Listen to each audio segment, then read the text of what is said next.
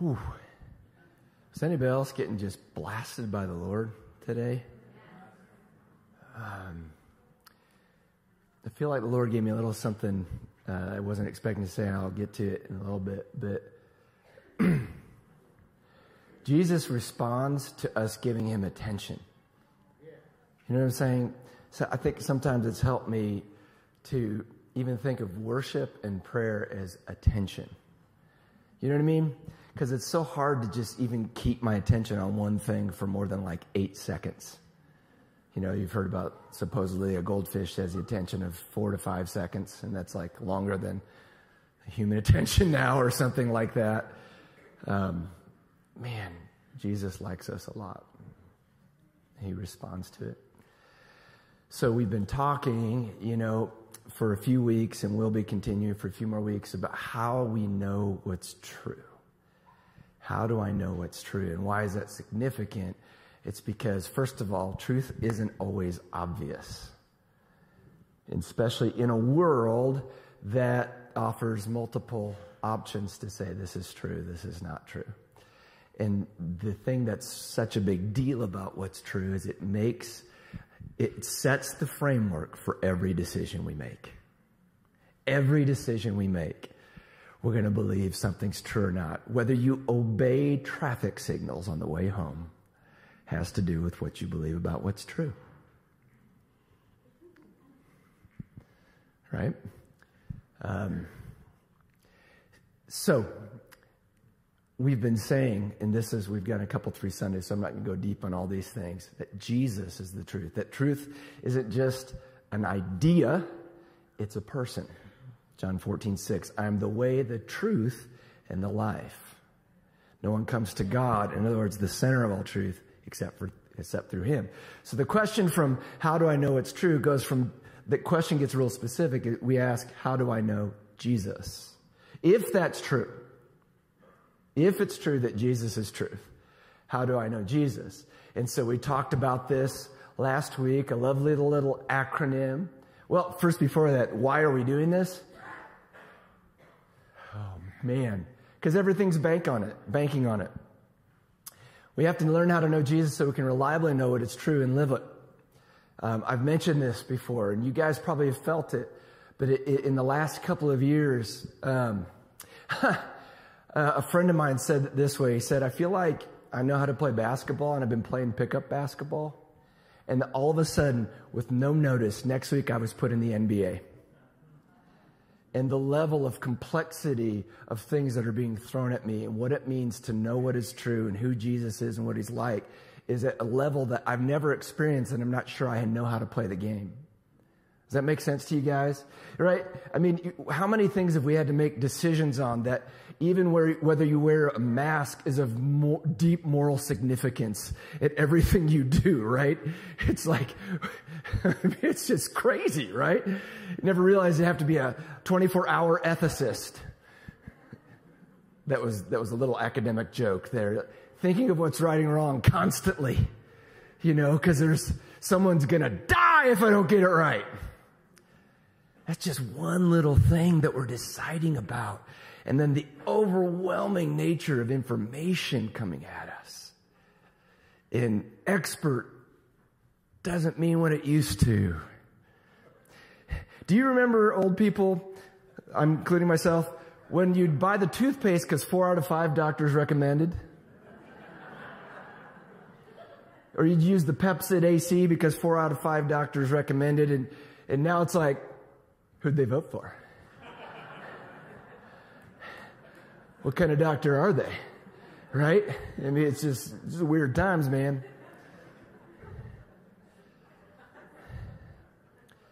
But what I'm hoping to offer us is this reality that Jesus himself is not simply religious truth that fits in this warm, private little part of our lives, but that Jesus is saying, no, I literally made everything. I know how everything works. And if you'll know Jesus the truth, it doesn't matter what all the YouTube pundits say. We have a stable place to know what is true. But the challenge is, it takes us applying ourselves to know Jesus. It takes us, and you say, oh, great. My teachers used to say that, and I stink at school. Here's the thing. The deck is stacked for us. Jesus is the teacher, and he's also Eddie Haskell next to us says, I've got the answers on the tape. Just look at these. Nobody except for the Arnts knew what I meant by Eddie Haskell. That's an old show. Leave It to Beaver. He was always getting his buddy to do the wrong thing, Go ahead. Cheat on the test. So, we have 4 ways we know Jesus. Reason. You have to go to the last sermon to know where I came up with all this, but you can see it in Scripture. Reason, talking about Jesus, thinking about Jesus. What did he mean by that? We see his disciples doing that. Experience, experiencing the presence of Jesus, like we did this morning of saying, well, something's happening here. What is this? How can I make sense of this? And what we would say is that's the presence of Jesus given to us by the Holy Spirit. Something's happening to us. Scripture, which we're going to talk about, and tradition. Tradition is a technical term. It's not, what it means is other people's experiences of Jesus. But not just your buddies around you, but other people who've experienced Jesus for the last 2,000 years. What they've said about Jesus, how they experienced Jesus, mistakes they've made are so important for us to know Jesus. Okay, we'll talk more about tradition next week. And look at that wonderful acronym. Is there any better word than rest? Rest. So this is what I had you repeat over and over again last week. How do I know Jesus? How do I know Jesus? How do I know Jesus? Oh, see, there's double entendre. He says, come to me, all you who are weary and heavy laden. Learn my way of doing things, and there'll be rest for your souls. So, okay. What I'm going to talk about, we talked about that there's I was going to say taxonomy. I don't know why I'm using these words today. It's just happening. They're not all equal. Scripture's at the top as the most important. Tradition, the next. Experience and reason, I put them on equal planes. Not everybody does, but I do. And we're going to talk about why is it that Scripture we consider the most important way to know Jesus. We're going to talk a little bit about what it is and why, and then limits to Scripture in knowing Jesus. Okay, ready? Here we go. So what is Scripture? In case you're wondering, I mean the Bible. There was a day when I'd say, just hold that book up you brought to church. But probably, out of curiosity, how many books do we have in this room? I would raise them high. What is happening? The rebellion has started. The resistance is alive. I'm one of those old people that were like, okay, I guess everything's going digital. And now all the young people are using paper. Like, I don't know how this happened. I just got left behind. I'm stuck on digital now. But yeah, it's a weird time, isn't it? That if you've got electricity, you probably can get the Bible. I'm not going to talk a ton about what is the Bible. We're actually in the spring going to be talking in greater length about what is the Bible and how do we engage with it. So we're going to have several teachings on that.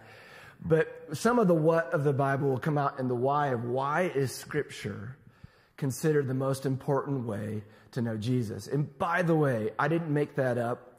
I'm actually following the tradition of brothers and sisters all across all traditions, all different streams throughout history.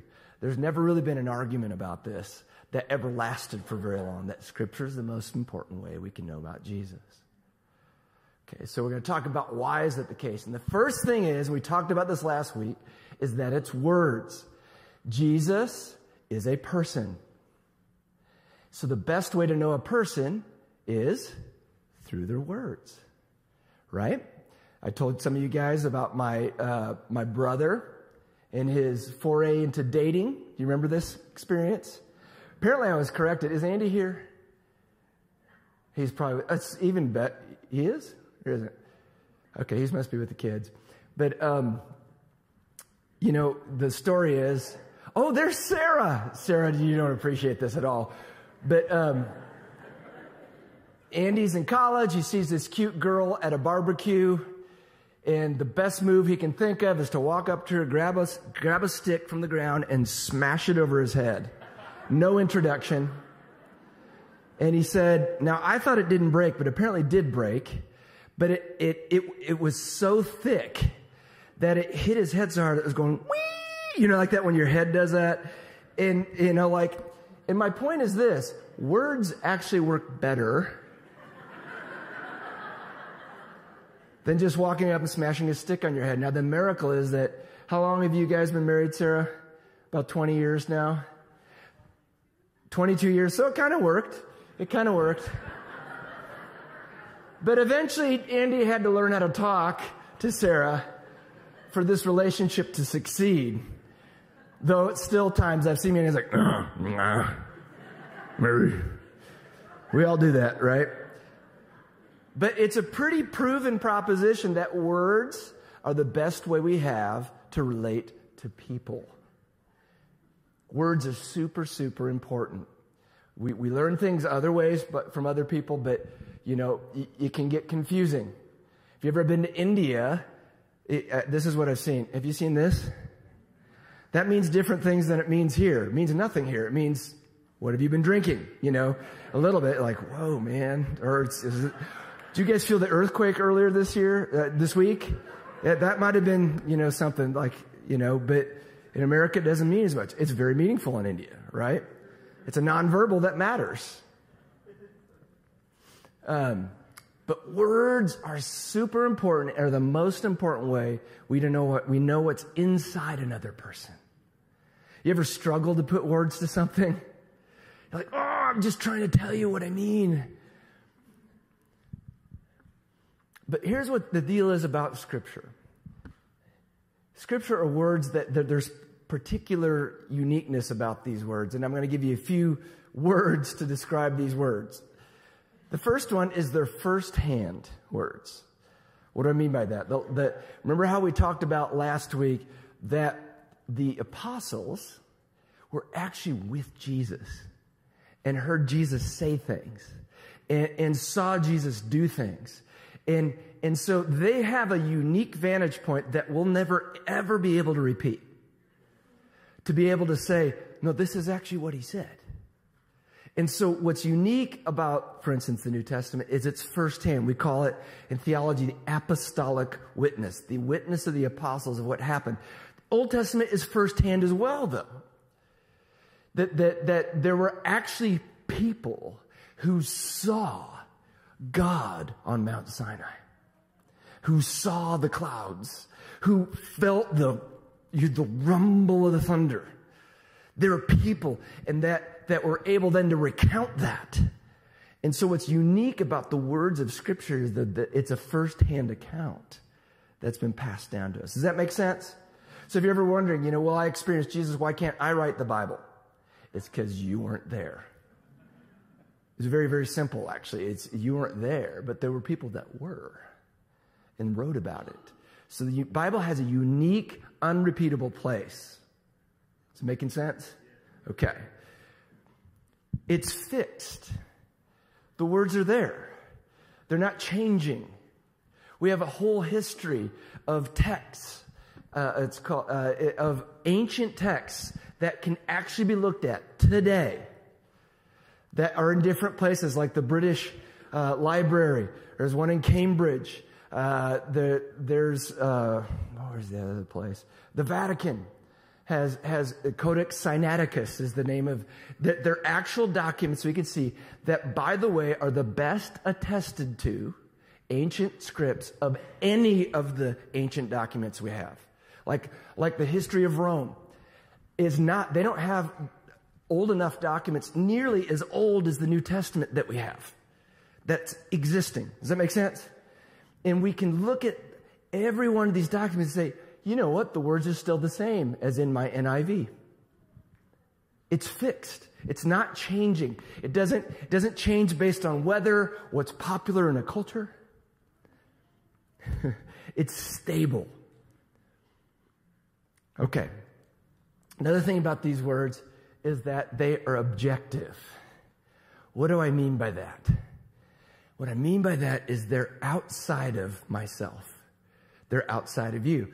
Like all of us have, when you have an experience, we call that subjective, right? So have you ever been in a situation when you and another person watched a movie and one said, that was terrible, and the other one said, that was awesome?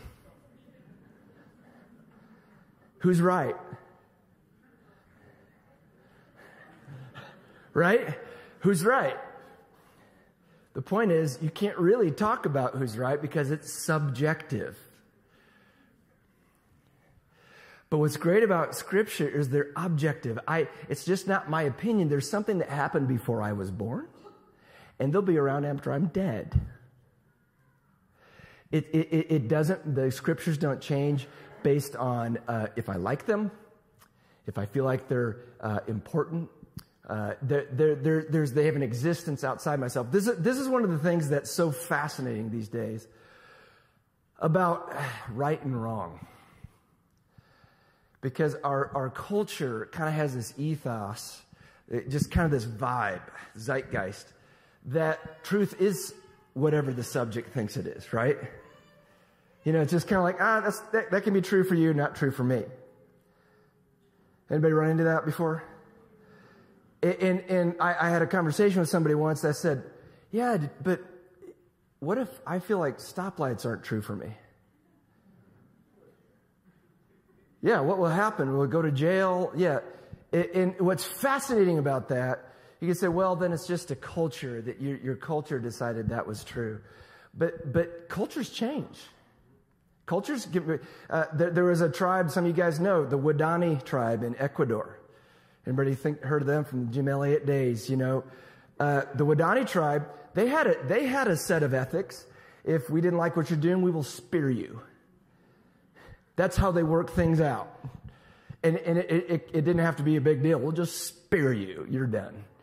I mean, and so they needed, the gospel was just an objective ethic, an objective way of thinking of things outside of them to root them in what was true. Didn't change. The Bible didn't change because they came into a new culture that did things very differently. Okay. It's specific. These words are very specific. What I mean by that is this, have you noticed that there's some things in the Bible that I could see that happening, and then the others you're like, yeah, I never saw that happening. Right? There's things in the Bible. Most of us can imagine that there's something like a God, right? I mean, it's hilarious to me when people who don't believe in a God say things like, the universe told me. Because it's like saying, the chair told me. Because if you're saying it's not a person, then it's as smart as, it's as sensible as that chair told me. Most of the time today, we call that mental illness.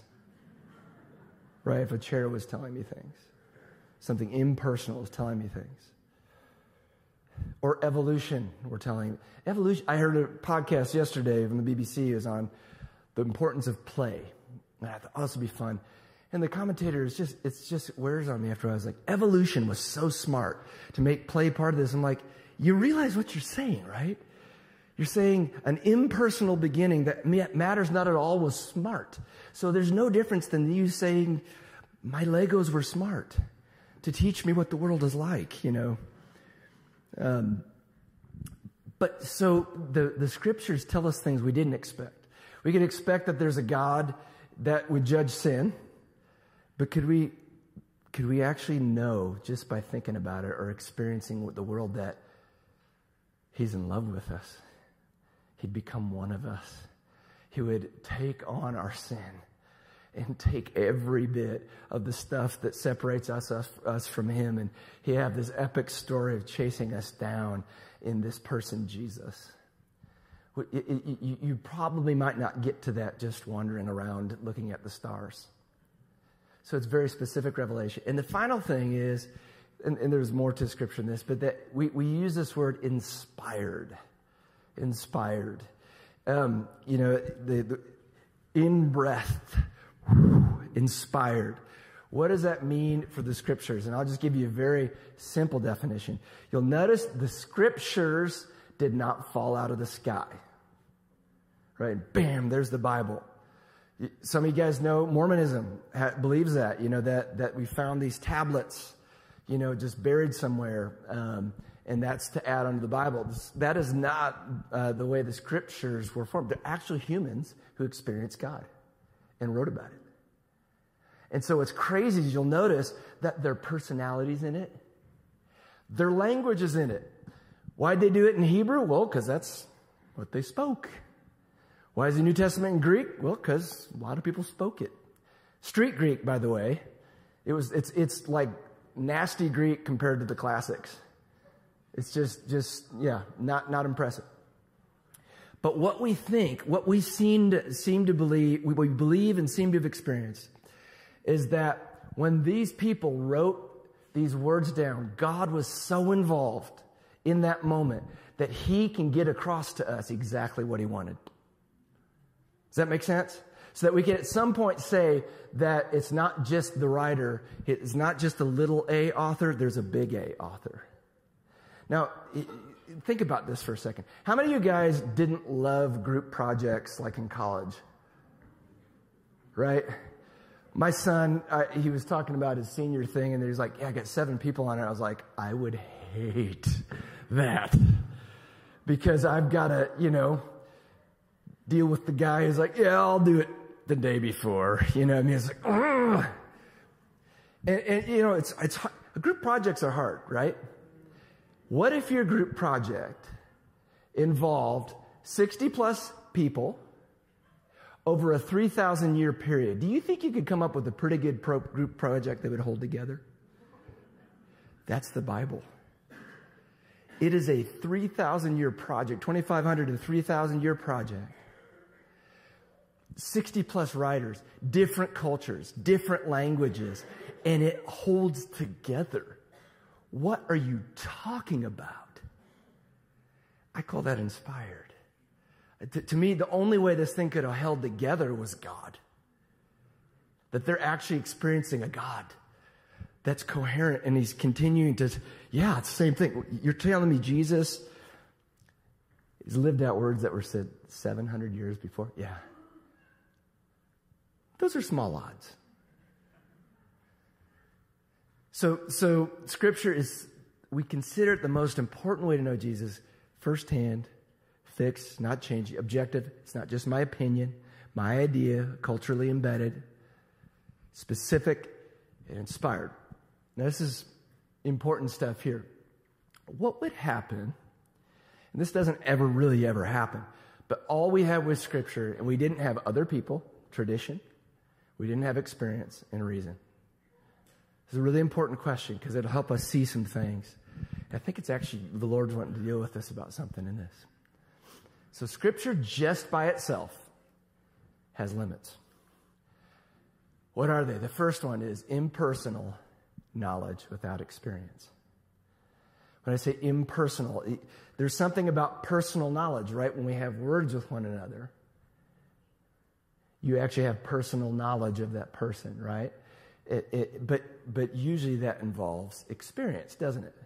So we talked about this. If someone just walks up to you, maybe you have a Facebook account, you post things on it, someone walks up to you, you've never seen them, like, I am your best friend, I know everything about you. How do you feel? Do you feel like, this is awesome? I had a funny experience at Walmart yesterday.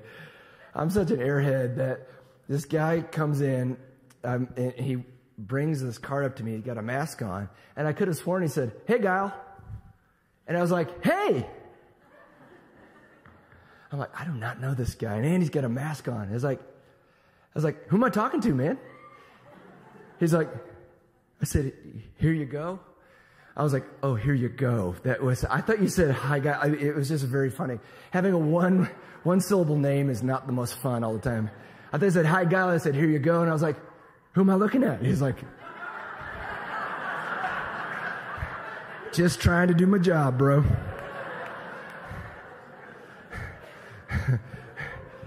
And of course, I always tell my wife these stories, and she just goes, there he goes again.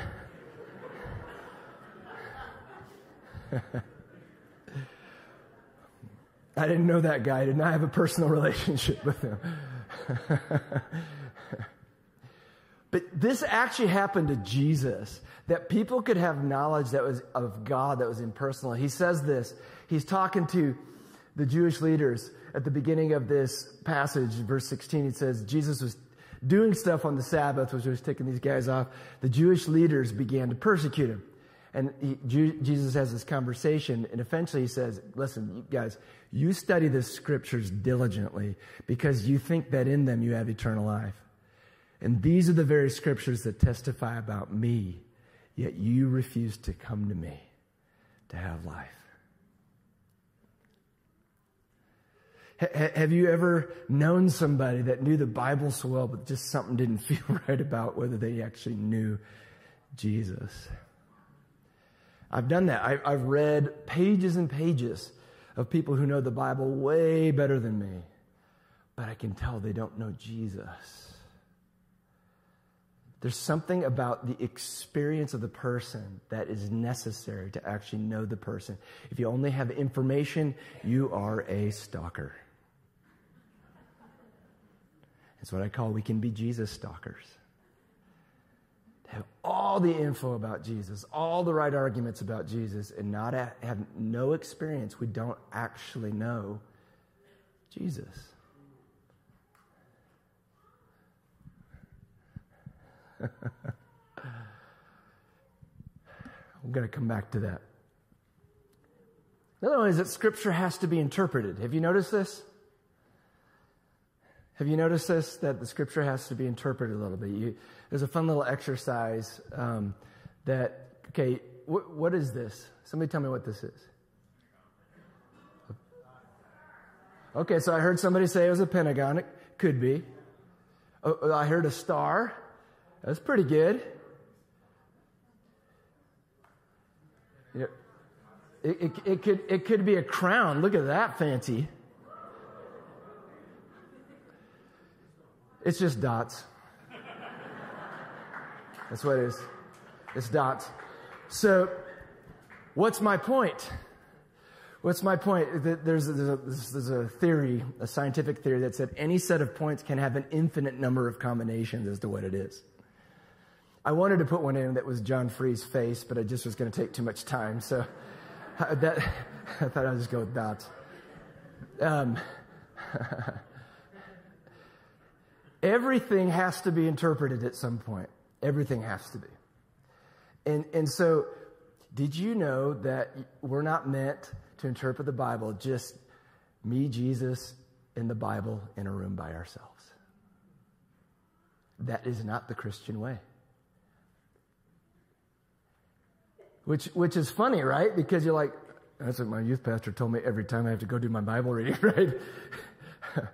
But we actually have to do this together. This is something we have to do together.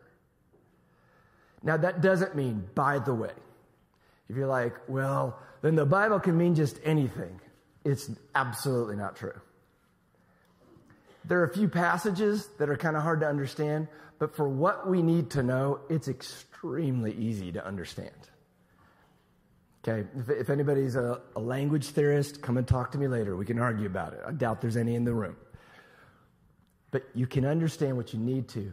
But the way this stuff is lived out has to be done in community. The way we understand it together has to be done in community. I love it when, like, John's so honest about Scripture. He's like, the Old Testament kind of scares me. Can we talk about this? And it's so helpful to talk about. Well, my first question is why? And then we get, it's so fun. It's so fun. Final thing is this. How do I know the Bible's true? If I'm saying that the Bible is the basis for knowing Jesus, how do I know the Bible's true?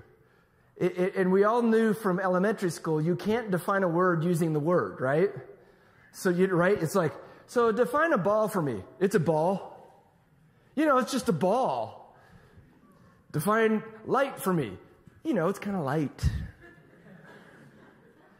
So what doesn't work for the Bible to be true is to say, it's true, it's true, it's true, shut up, it's true. Right? Welcome to Facebook.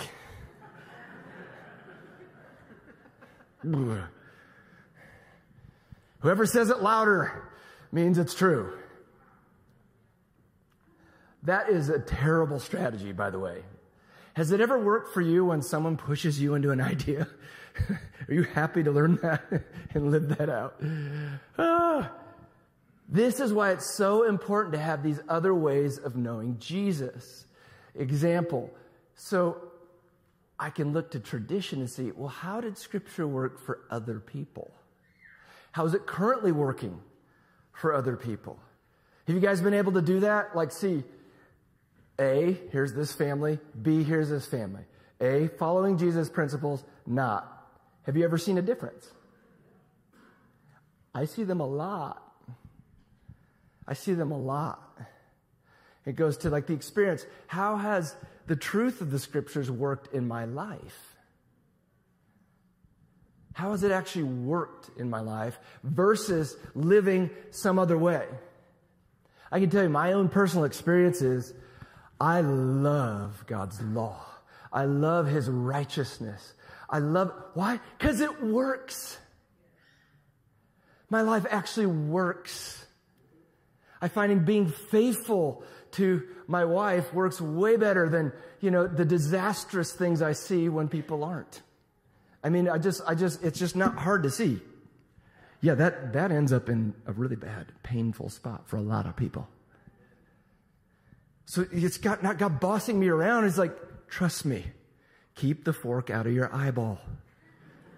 It's not what that's for. It goes in your mouth. Great. Eyeball, not so good. Yeah, one time. That's all I needed. It should be a learning experience. In reason, do the Scriptures work in the world that actually exists? This is going to be fun when we get to reason, because I'm conspiring with Dominic Halsmer and Ken Weed to talk about some of this stuff, both scientists, to say, what's so fun about all knowledge is that all knowledge ultimately rests on faith. All of it. Here's how I know. It's because we're so mad about, I've got this group of scientists and this other group of scientists, who's right? They're saying the opposite things. So for you to believe someone is a step of faith. Always. Always. No knowledge comes without faith. It's a longer one.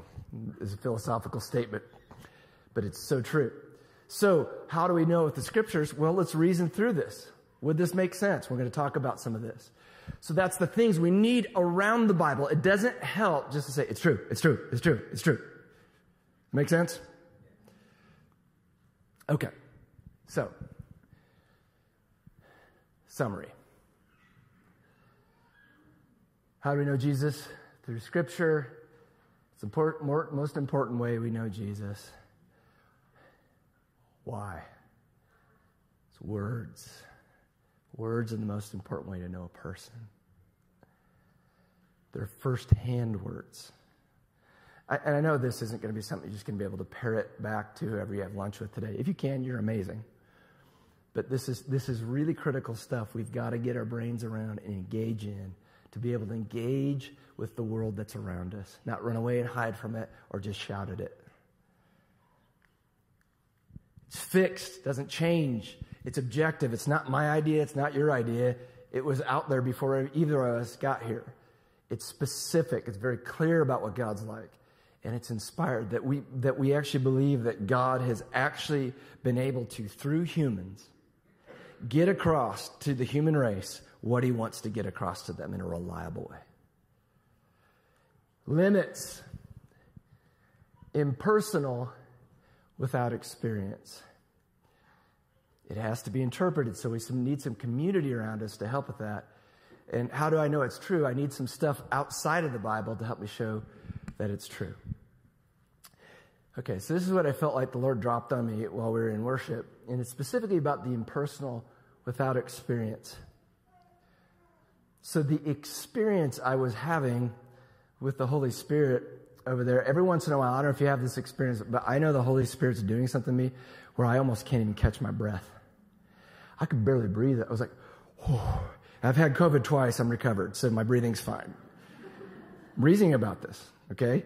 I'm sitting here thinking, but I ran 3 miles yesterday.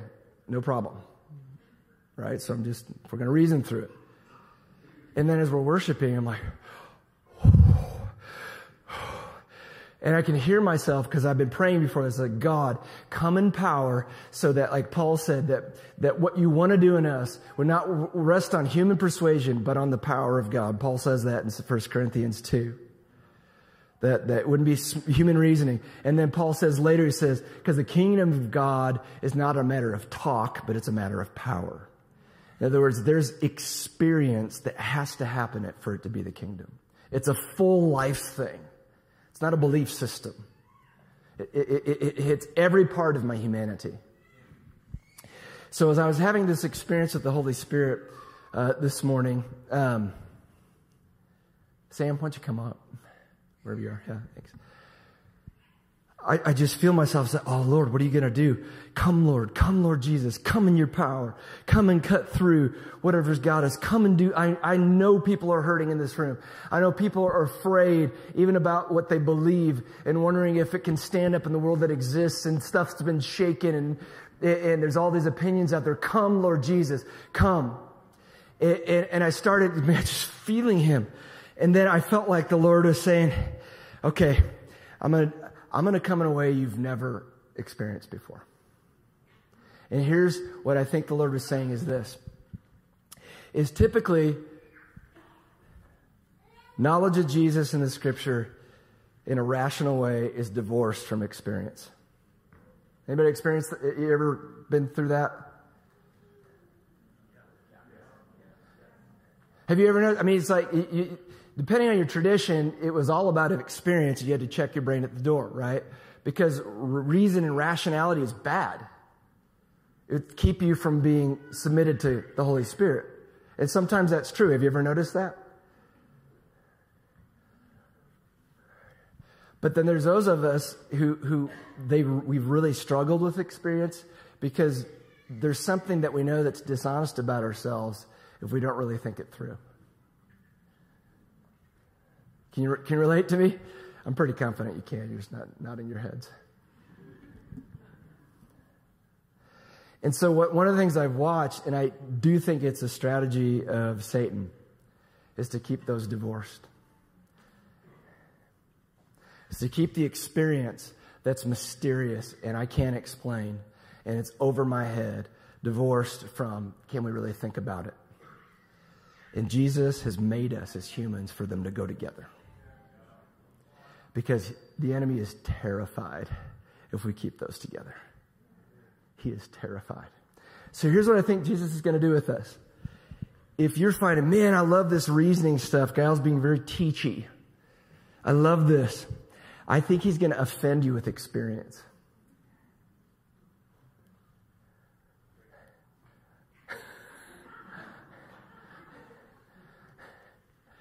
And if you're like, oh, finally we've got to experience, we don't have to think about anything, he's going to make you think. And I feel like this may be prophetic. I don't know. Laura, you have to tell me with the prophetic team if this is legit, but I feel like the Lord is like saying, I'm coming in a way nobody here has experienced. Right? Because you're like, oh, I grew up in Toronto renewal stuff. I say grew up. I grew up in the 70s charismatic renewal. Then I got to go through the Toronto stuff here in Tulsa. It was awesome. It was crazy. It was awesome. But I also went to seminary and realized, man, there's this lot of stuff that wasn't really helpful because we weren't doing a lot of thinking and looking at scriptures to ground ourselves. And so, like, in my head, I could think when we get experience, oh, I know what that's going to look like. I don't think we do. And then it's like, yeah, finally, we're just going to be rational and think about this. Stop. I think Jesus is not interested in fitting into any of our categories or prior experiences. He's just not interested.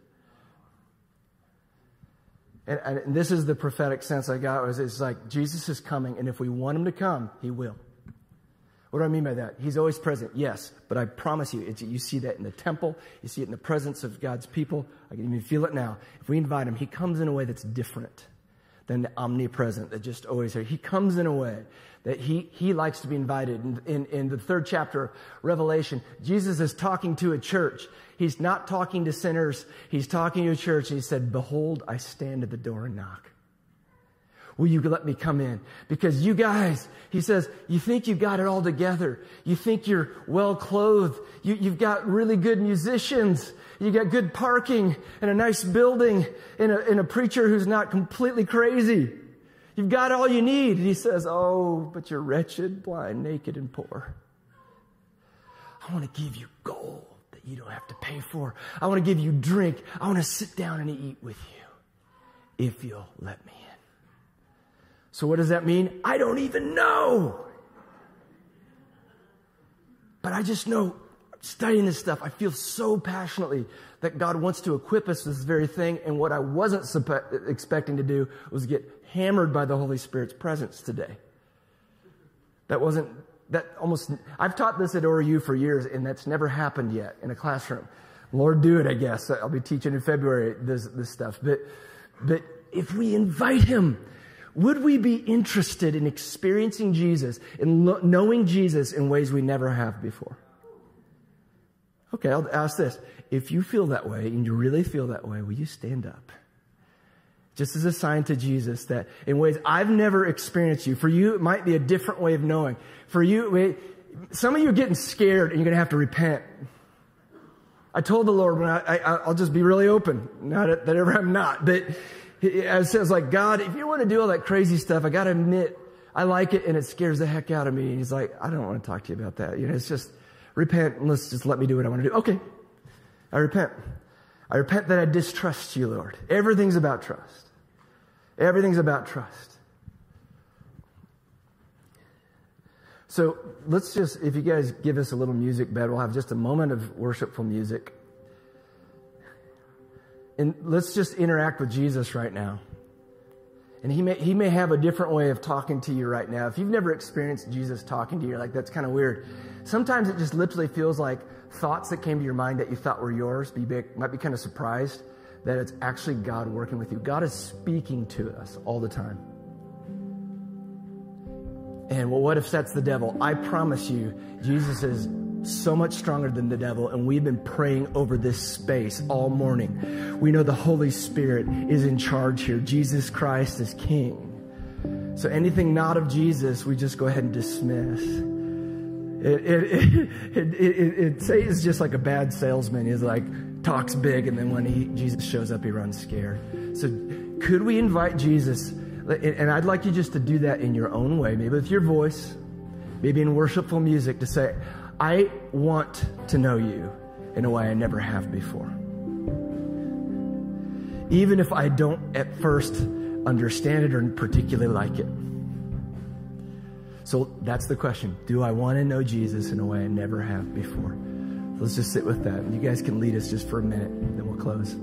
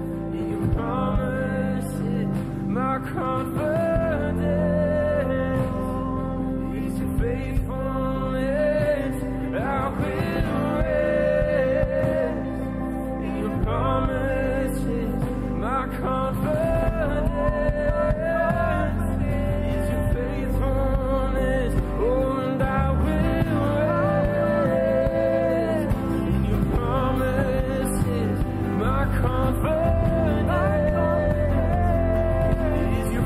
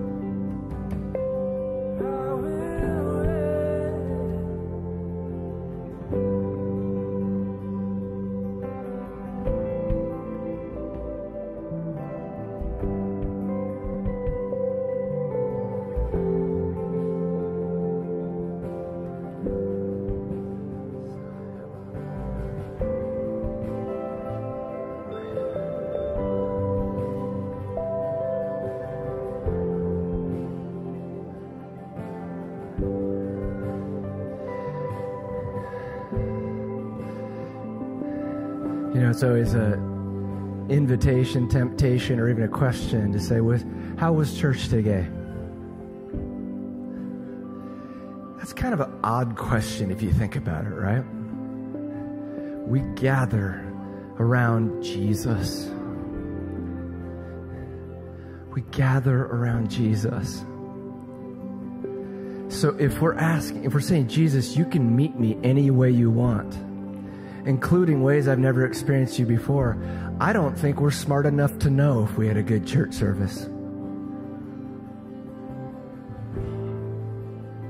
You know what I'm saying?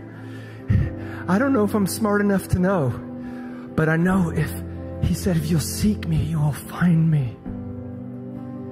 He doesn't withhold. Ask, seek, find. Guess what? He's coming. He's coming straight into your world. And he's going to come through categories you don't even have yet.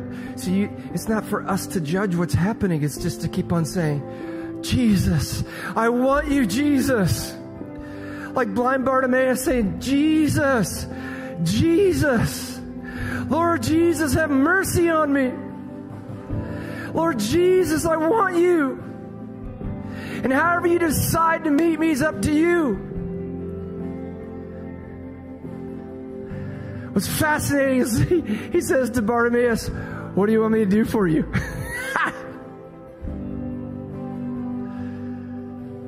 I want to see, Lord. So, Lord, we want to see you. We want to see you. We want to see you. We want to see you. We want to see you. We want to see you, even if it scares us, Jesus. Even if it's not the way we wanted it. You are smarter than us, and you love us more than we love ourselves. We want to see you, Jesus. Will you infect us with hunger for you? You said that those who would hunger and thirst for the kingdom, for his righteousness, you would be filled. God, release hunger in us. Clear the decks. Clear the decks of the low calorie, high calorie, low content foods we're eating. Spiritually, intellectually. So we be hungry for true food. Hungry for true answers. Hungry for true peace. Hungry for true government. In Jesus Christ.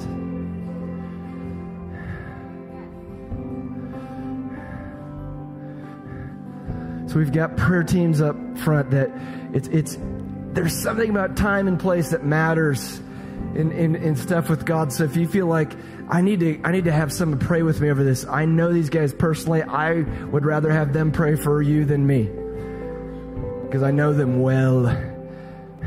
Come get some prayer. Maybe just this week, maybe our invitation is meet me, Jesus. You're like, my life stinks right now. He's coming. If you're open, he's coming in the poopiness. He's right in the middle of it. I promise you. I promise you. He's done it for me right in the middle of the mess. Can we say that? Come on, Jesus. Yeah.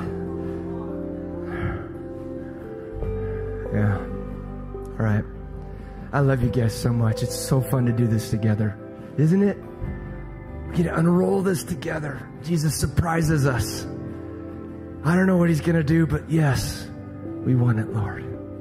Amen. Love you guys. Have a wonderful week. Again, come get prayer if you need it.